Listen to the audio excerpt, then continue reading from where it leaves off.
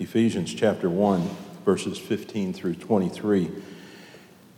For this reason, because I have heard of your faith in the Lord Jesus Christ and your love toward all the saints, I do not cease to give thanks for you, remembering you in my prayers, that God, the God of our Lord Jesus Christ, the Father of glory, may give you the spirit of wisdom and of revelation in the knowledge of him, having the eyes of your hearts enlightened, that you may know what is the hope to which he has called you, what are the riches of his glorious inheritance in the saints, and what is the immeasurable greatness of his power toward us who believe, according to the working of his great might, that he worked in Christ when he raised him from the dead and seated him at his right hand in the heavenly places, far above all rule and authority and power and dominion, and above every name that is named, not only in this age, but also in the one to come.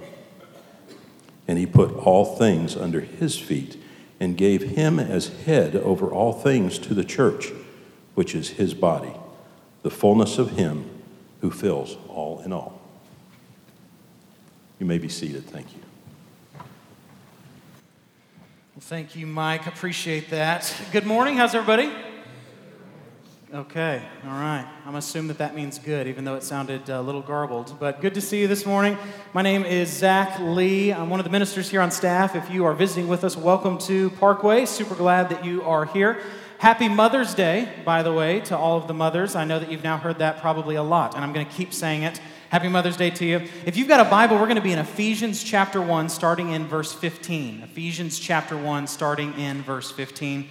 While you're turning there, I want to mention something about mothers and why we're so thankful for them. Number one, because we don't exist without them. We are literally all not here without mothers. So super thankful for them for things like existence. Also super thankful for their just what seems to be endless grace, all right? Katie's mom, my mother-in-law, is actually not here today, but we have a great relationship. So I'm not able to do all the mother-in-law jokes that people are typically able to do because I married into a family that actually happened to be pretty great.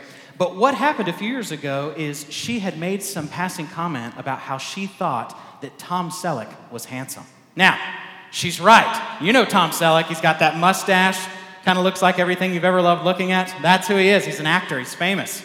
Kind of looks like mankind did probably before the fall. And so she said, I think Tom Selleck's so handsome. And so now what I will do is I will wait until she's not manning her phone. And every time she walks away from her phone, I will take it and I will put a picture of Tom Selleck as her background. That's just what I do now. So I will wait if we're at some sort of family event or we're hanging out. I will watch her and wait until she leaves her phone. And then I will sneak over there and put some sweet mustache on the background of that phone, all right? Some Tom Selleck there for her. And to this day, she has not killed me, all right? She has not killed me. We are thankful for the grace of mothers. So, last week, we continued in a series that we're in right now on the book of Ephesians. And last week, we looked at two very difficult doctrines. We looked at what was called unconditional election, that God selects who he will save and who he will not from before the foundation of the world. And we basically tried to ask the question, who does God think he is? God? And we said yes, God does think he's God. And then we talked about something called the perseverance of the saints. Can a true Christian lose their salvation? Someone who's been regenerated, someone who's been forgiven, one of God's elect, can they lose their salvation? And the answer is no. The question is not, can a Christian lose their salvation? The question is, can God lose a Christian's salvation? And he does not. Now, someone can think that they're a Christian and walk away from the faith, but that means they never really had the faith to begin with. To say it another way, once saved, always saved is true, but it only works as long as you were once saved.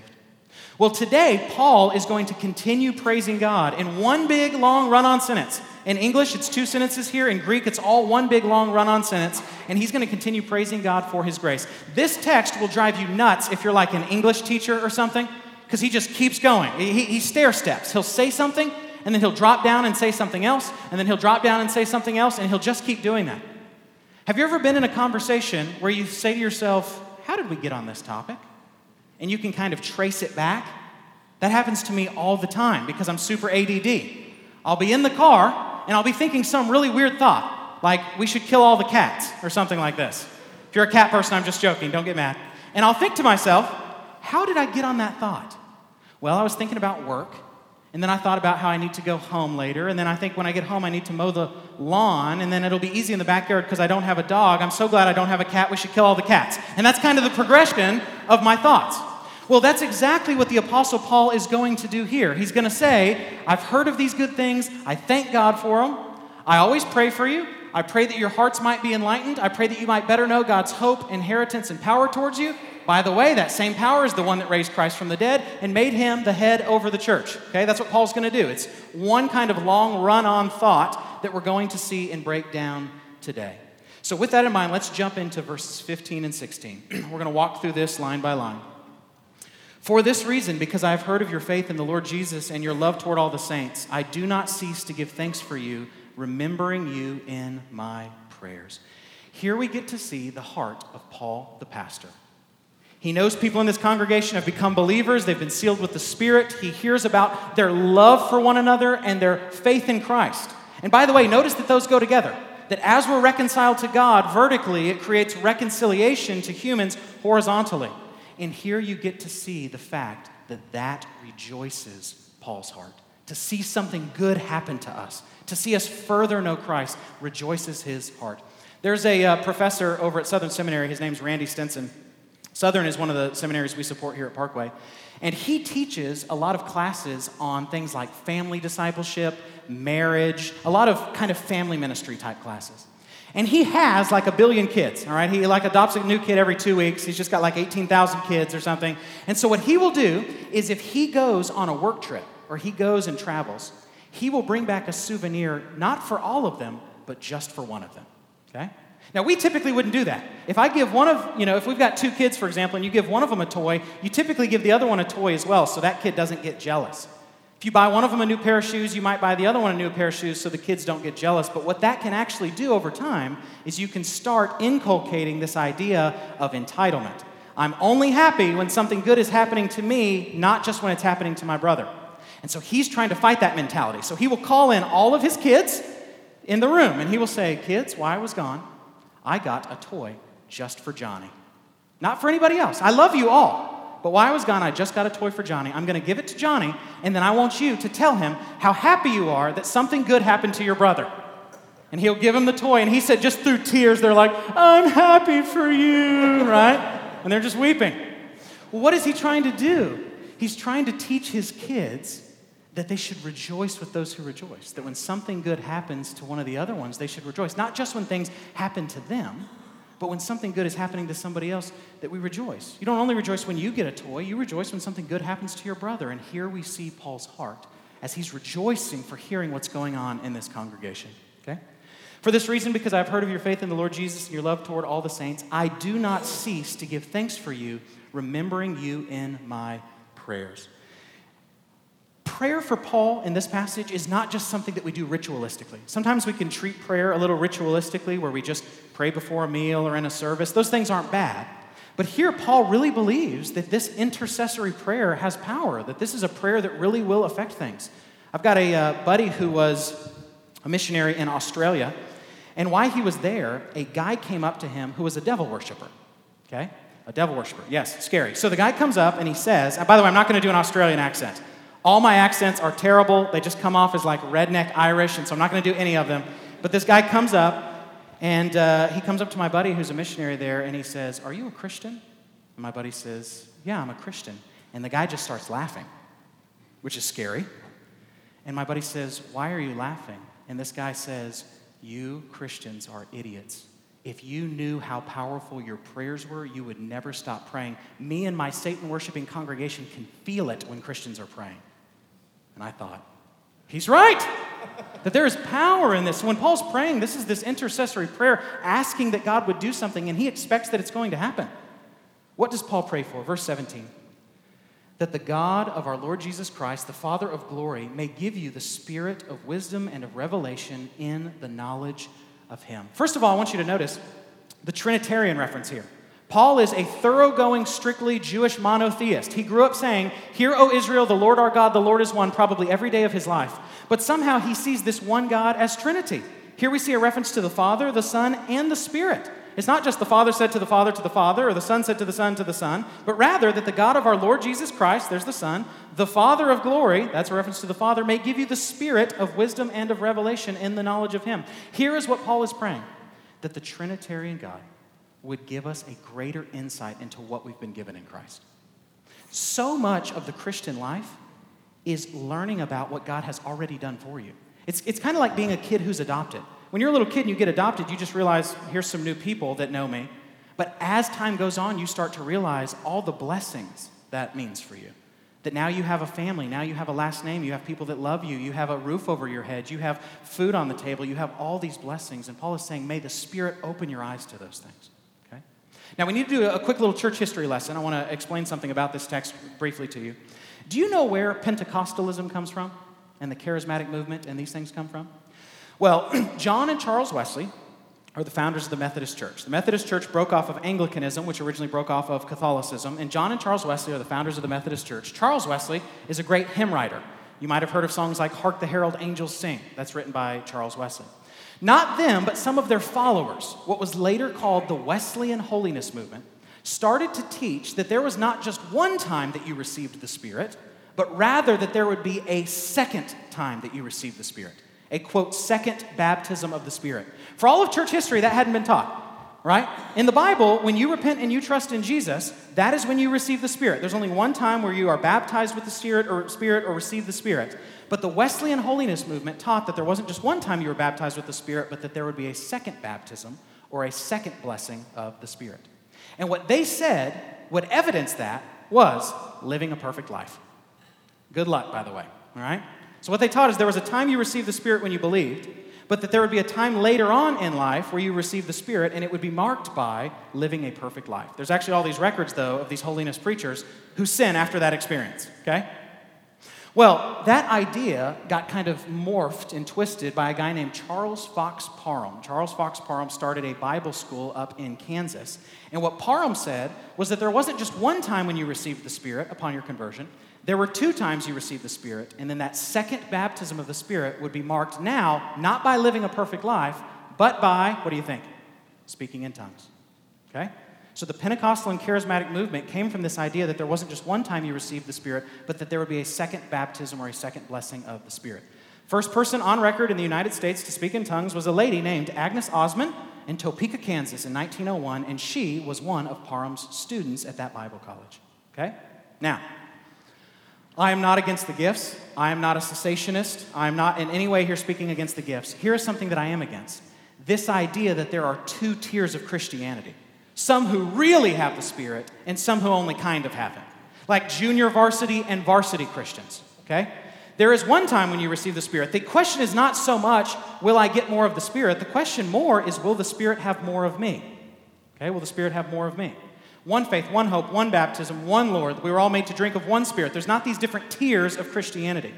Why do I tell you that little history lesson? Because this is one of the texts that those groups will use to try to prove that. They will say, Zach, Paul is writing to Christians who have the Spirit, and he just prayed that they would receive the Spirit. He just prayed they would receive the Spirit. That's not what Paul means in this text. What Paul means in this text is the Spirit that you already have, may he further enlighten your eyes and further illumine you into what God has done. It's kind of like if I say to you, may God pour out his love on you. Well, there's already a sense in which he's poured out his love on you in Christ. When I'm saying that, what I'm meaning is may you further experience his love. That's what Paul is saying here. He's not praying that they would have a second baptism or something of the Spirit. He's saying, for those of you who have the Spirit, may the Spirit open your eyes to what God has given you. Okay? Again, not against gifts or anything like that, against two tiers of Christianity, where you're just kind of a Christian and I'm a super Christian, something like that. We have equal access to God in Christ. Verses 18 through 19. What does he pray that our eyes would be open to? Having the eyes of your hearts enlightened, that you may know what is the hope to which he has called you. What are the riches of his glorious inheritance in the saints? And what is the immeasurable greatness of his power toward us who believe, according to the working of his great might? Here's what this text says. Paul says, may the Spirit enlighten you to three things. One, may you see the hope that you have. Two, may you see your inheritance. And three, may you see the power of God for you. So I want to walk through each of these briefly. First of all, when it says that we would know the hope of our calling, this isn't the way our culture uses the word hope. Wade was actually talking about this last week to the youth. I thought it was really good. Our culture uses hope to mean something like wishful thinking, something that may or may not happen. I hope it doesn't rain tomorrow. I hope I get this job. I hope I don't get hit by a car. I hope all the cats will go away. Whatever it is, we just have some type of hope, right? In this text, this hope is certain. It's not just something that may or may not happen. It's certain. We can know that God will be faithful to us in the future because he has shown his faithfulness to us in the past. Okay?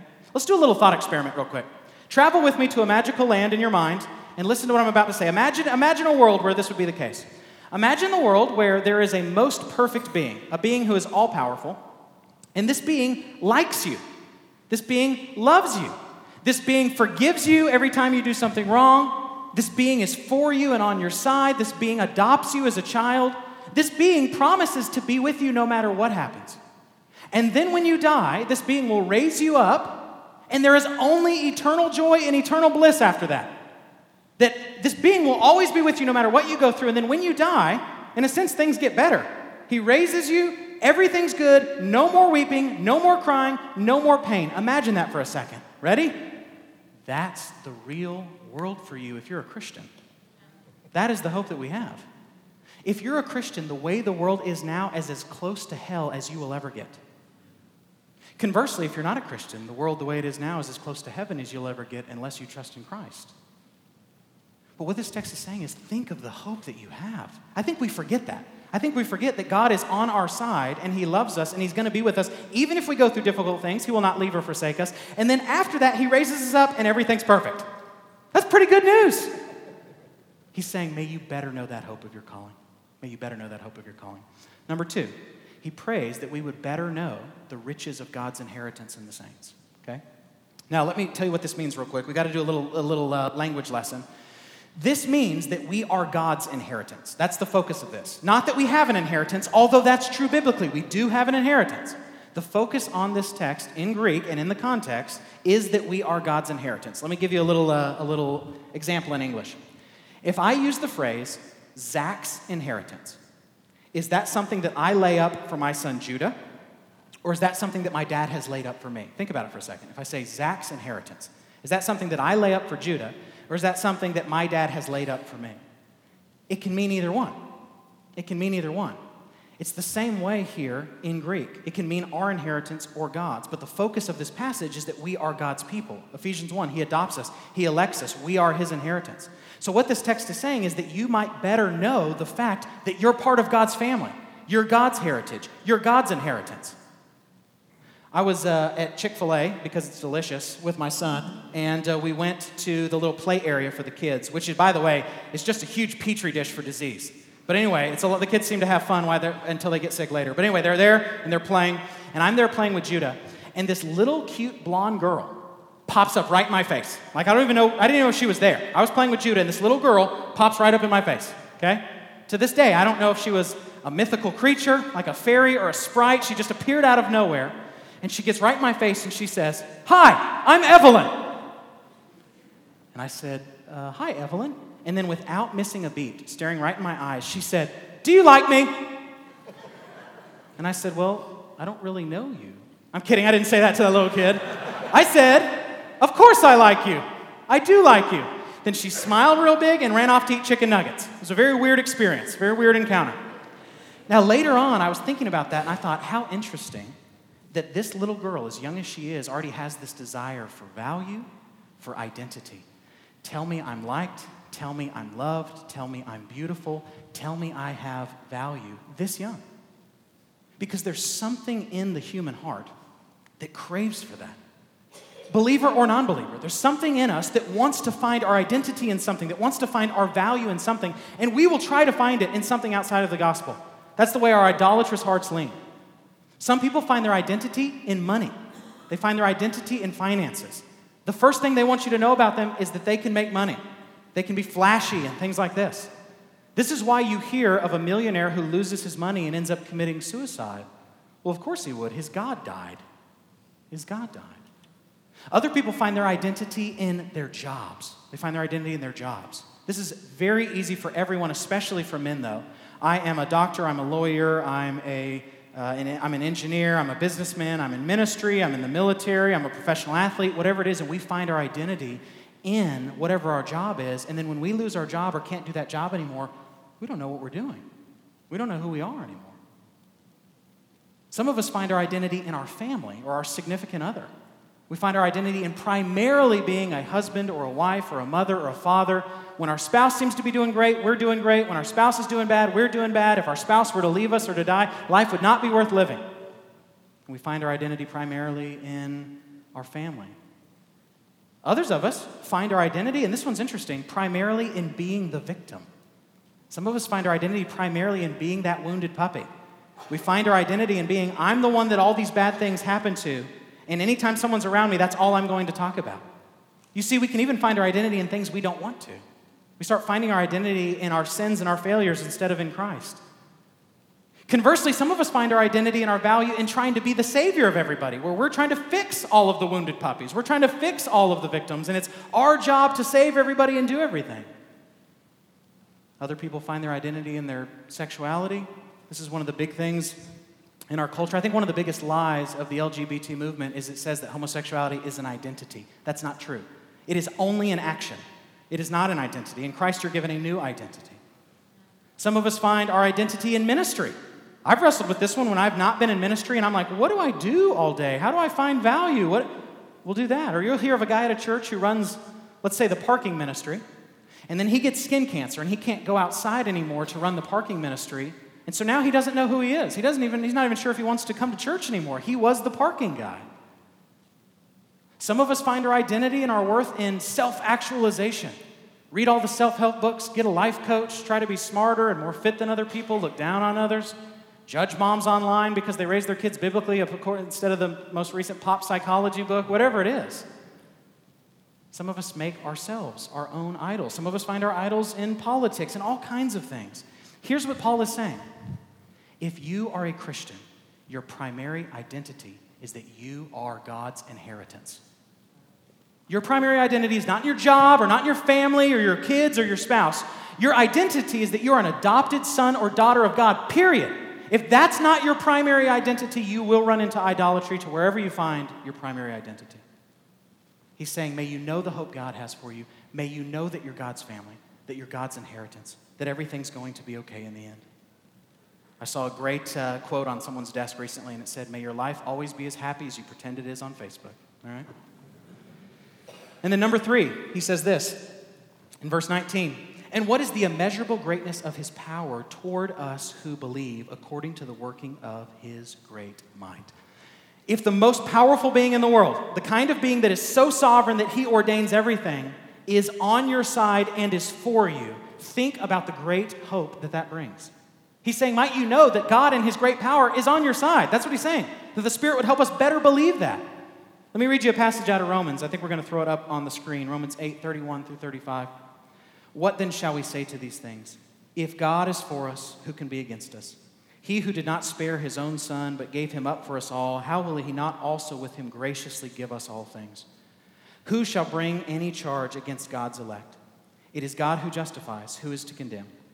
Christ Jesus is the one who died, more than that, who was raised, who is at the right hand of God, who indeed is interceding for us. Who shall separate us from the love of Christ? Shall tribulation or distress or persecution or famine or nakedness or danger or sword? And the answer is none of those things can separate you from the love of God. Paul is saying, I pray that you might better know your hope, better know your inheritance, and better know the power God has for you. I've got a buddy, I've mentioned this before, I've got a buddy who is a Navy SEAL, and I think that's the coolest thing in the world. There are a few things that I'm really passionate about. Theology, baseball, bacon, and Navy SEALs. That's pretty much it, okay? I just think those are the coolest. And so I will be sitting with my buddy, and we'll be talking. He'll be telling me kind of war stories and these kind of things. And I won't share all of them with you because some of them are somewhat violent. But every now and again, he says something that's just a reminder that he can kill me, okay?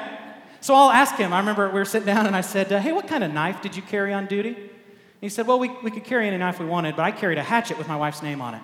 And I thought, oh, so you can hatchet people. Okay, your job and my job are very different, right?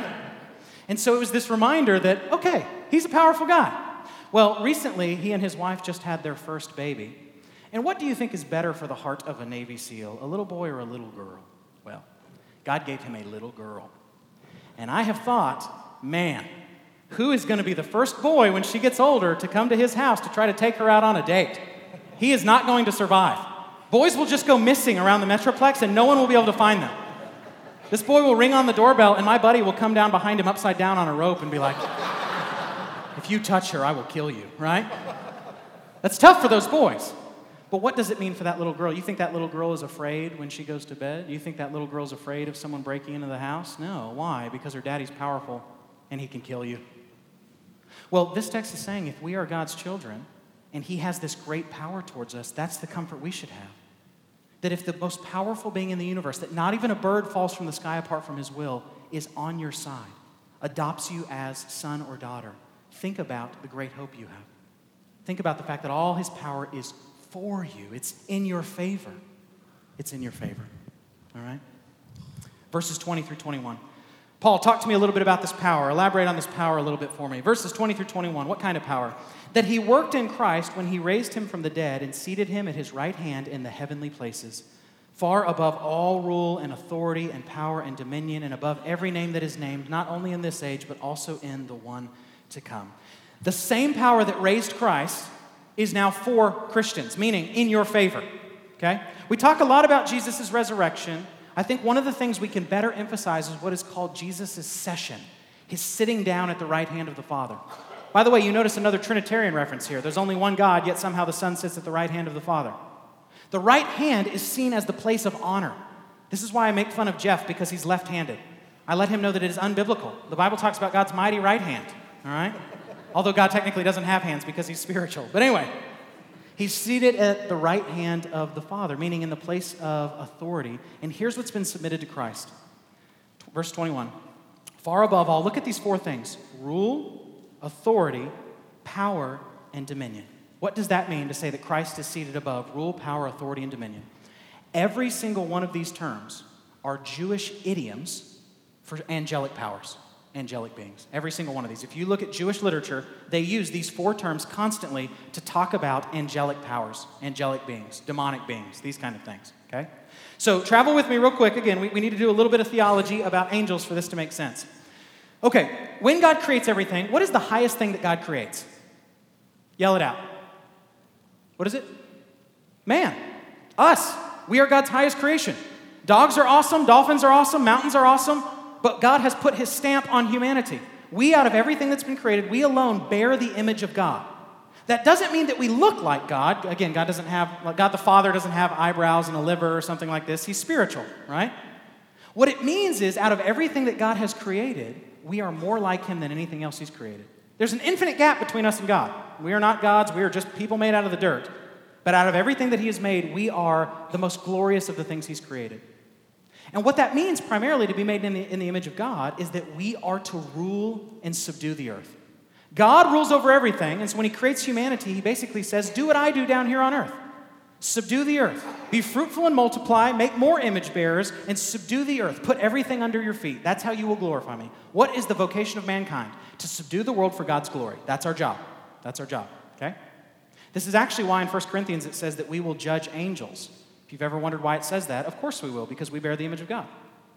Now, God has also created this whole host of spiritual beings, what we call angels. Okay? They don't bear the image of God. Jesus didn't come to die for them. But they are moral, and they are powerful, and they are intelligent, but they do not have physical bodies. So an angel is this moral, intelligent being that God has created that does not have physical bodies. And when God creates angels, he does so for several reasons. I'm going to give you 4 of these. Pay attention to these because this will be important in just a second. In the Bible, why does God create angels? A few reasons. Number 1, they worship him, right? They sing holy, holy, holy all the time, and they worship him. They give him glory. They bow down before him. Number 2, they deliver messages, right? An angel will come to Mary and say that she's going to have a son or something like this. They'll give messages. Number 3, part of the job of angels is to help protect humanity. Did you know that? This is why an angel comes to help Daniel in the lion's den. This is why the Bible says that angels are there to help us lest we dash our foot against a stone. And then number 4, and this one might be new to you, but this is big in Jewish theology and it's in the Bible. God has somehow assigned angels to help human institutions, nations, cities, these kind of things.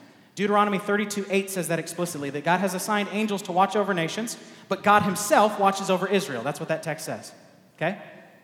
When they watch over things, that is called rule, authority, power, and dominion. Those are the titles they're given, okay? Now, with the fall, with the rebellion, mankind rebels against God in the garden, but before that we know that the devil and a bunch of other angels rebel against God.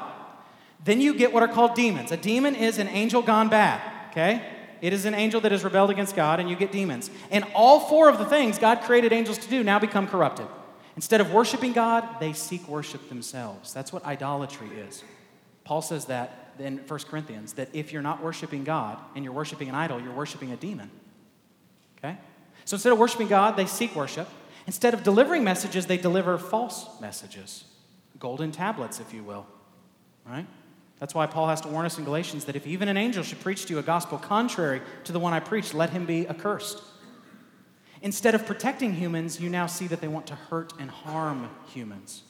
There's attack, there's sickness, there's spiritual oppression, there's demonic oppression going on in the New Testament, these kind of things. And then lastly, instead of being a benefit to society and a benefit to cities and a benefit to nations, those things now become corrupted. This is why the city of Rome in the book of Revelation is seen as fueled by the devil. Fueled by the devil, okay? What this text is saying is that Jesus is stronger than all of that. He is above all of that. There is no demon more powerful than Jesus. There is no devil more powerful than Jesus. There's no earthly power more powerful than Jesus. There's no military power more powerful than Jesus. There's no nuclear arsenal more powerful than Jesus. There's no rule from some philosopher more powerful than Jesus. He is seated far above every so-called throne in the universe. That's what this text is saying. That should be a tremendous encouragement to us. Listen, the devil hates you. I mean, he really hates you. He hates you because God loves you. He hates you with all his heart. He wants sickness, death, disunity, divorce, adultery, condemnation, suicide. That's what he wants for your life. He hates you with all his heart. And that's scary because he's smarter than us, he's stronger than us, and he has been around a heck of a long time. But greater is he who's in you than he who's in the world. Christ is stronger than that. We have a tendency to be really afraid of demons and spiritual attack, mainly because Hollywood has kind of glorified them. In the New Testament, demons are terrified of Jesus. Like he shows up and they're like, are you going to hit us now? That's kind of what they're doing.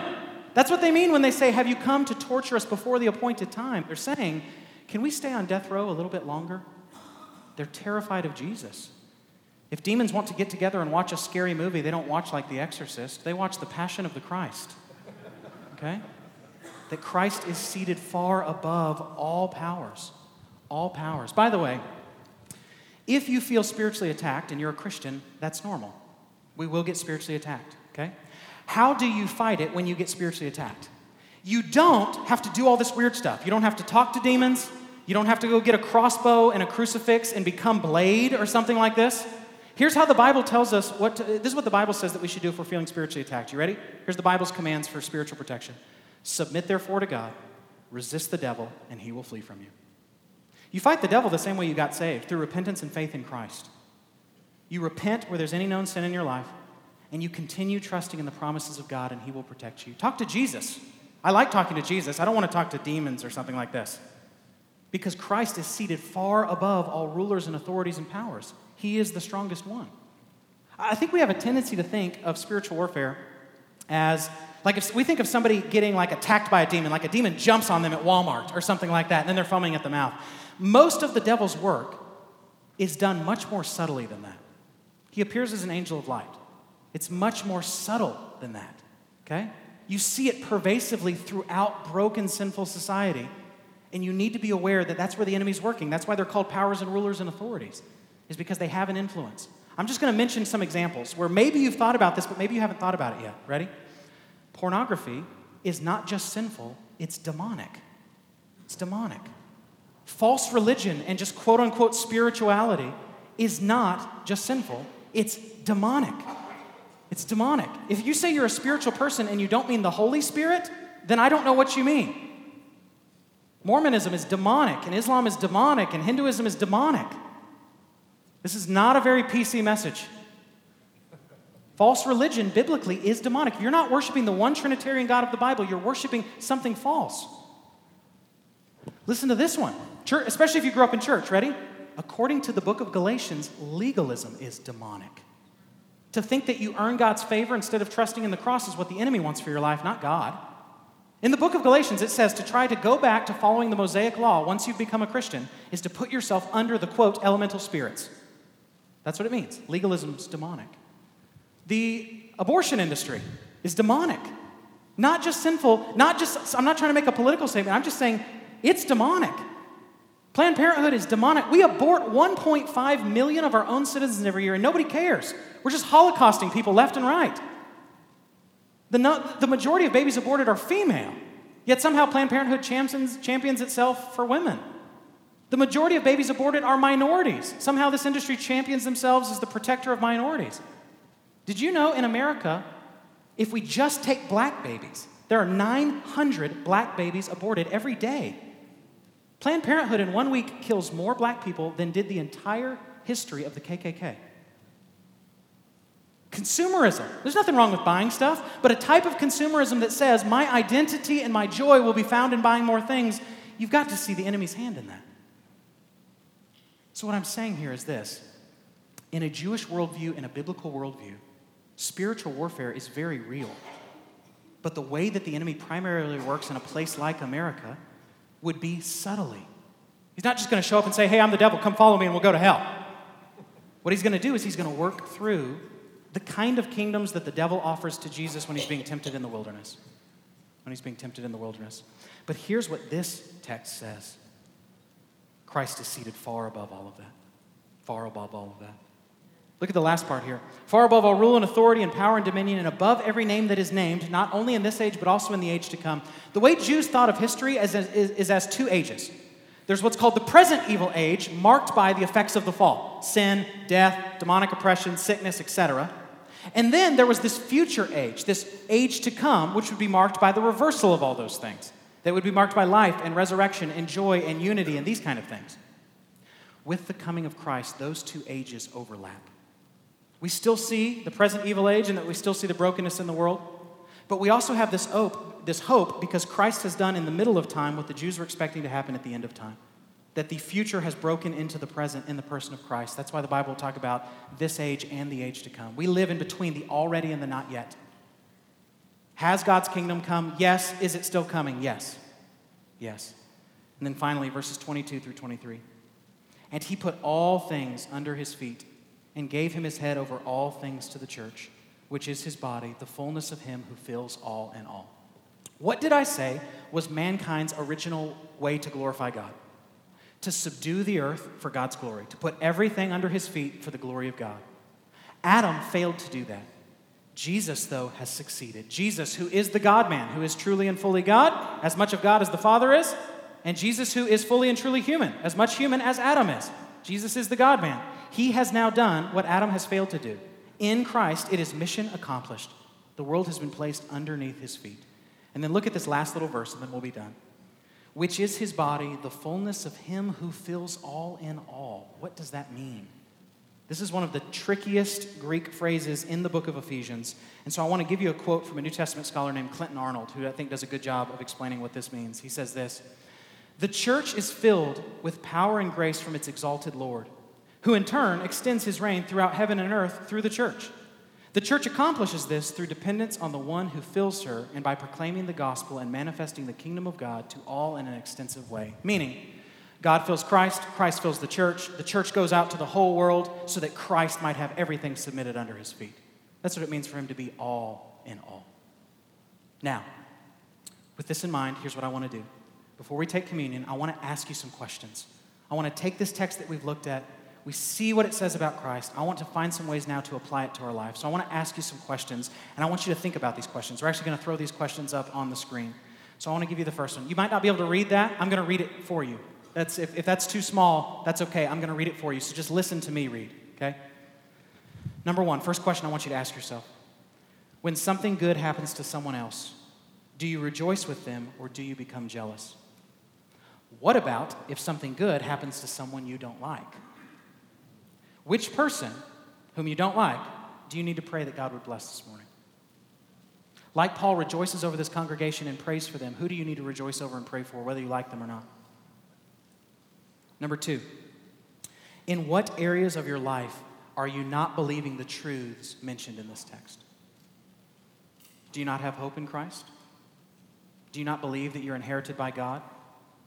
Do you not believe that his great power is not for you, is not against you, but for you?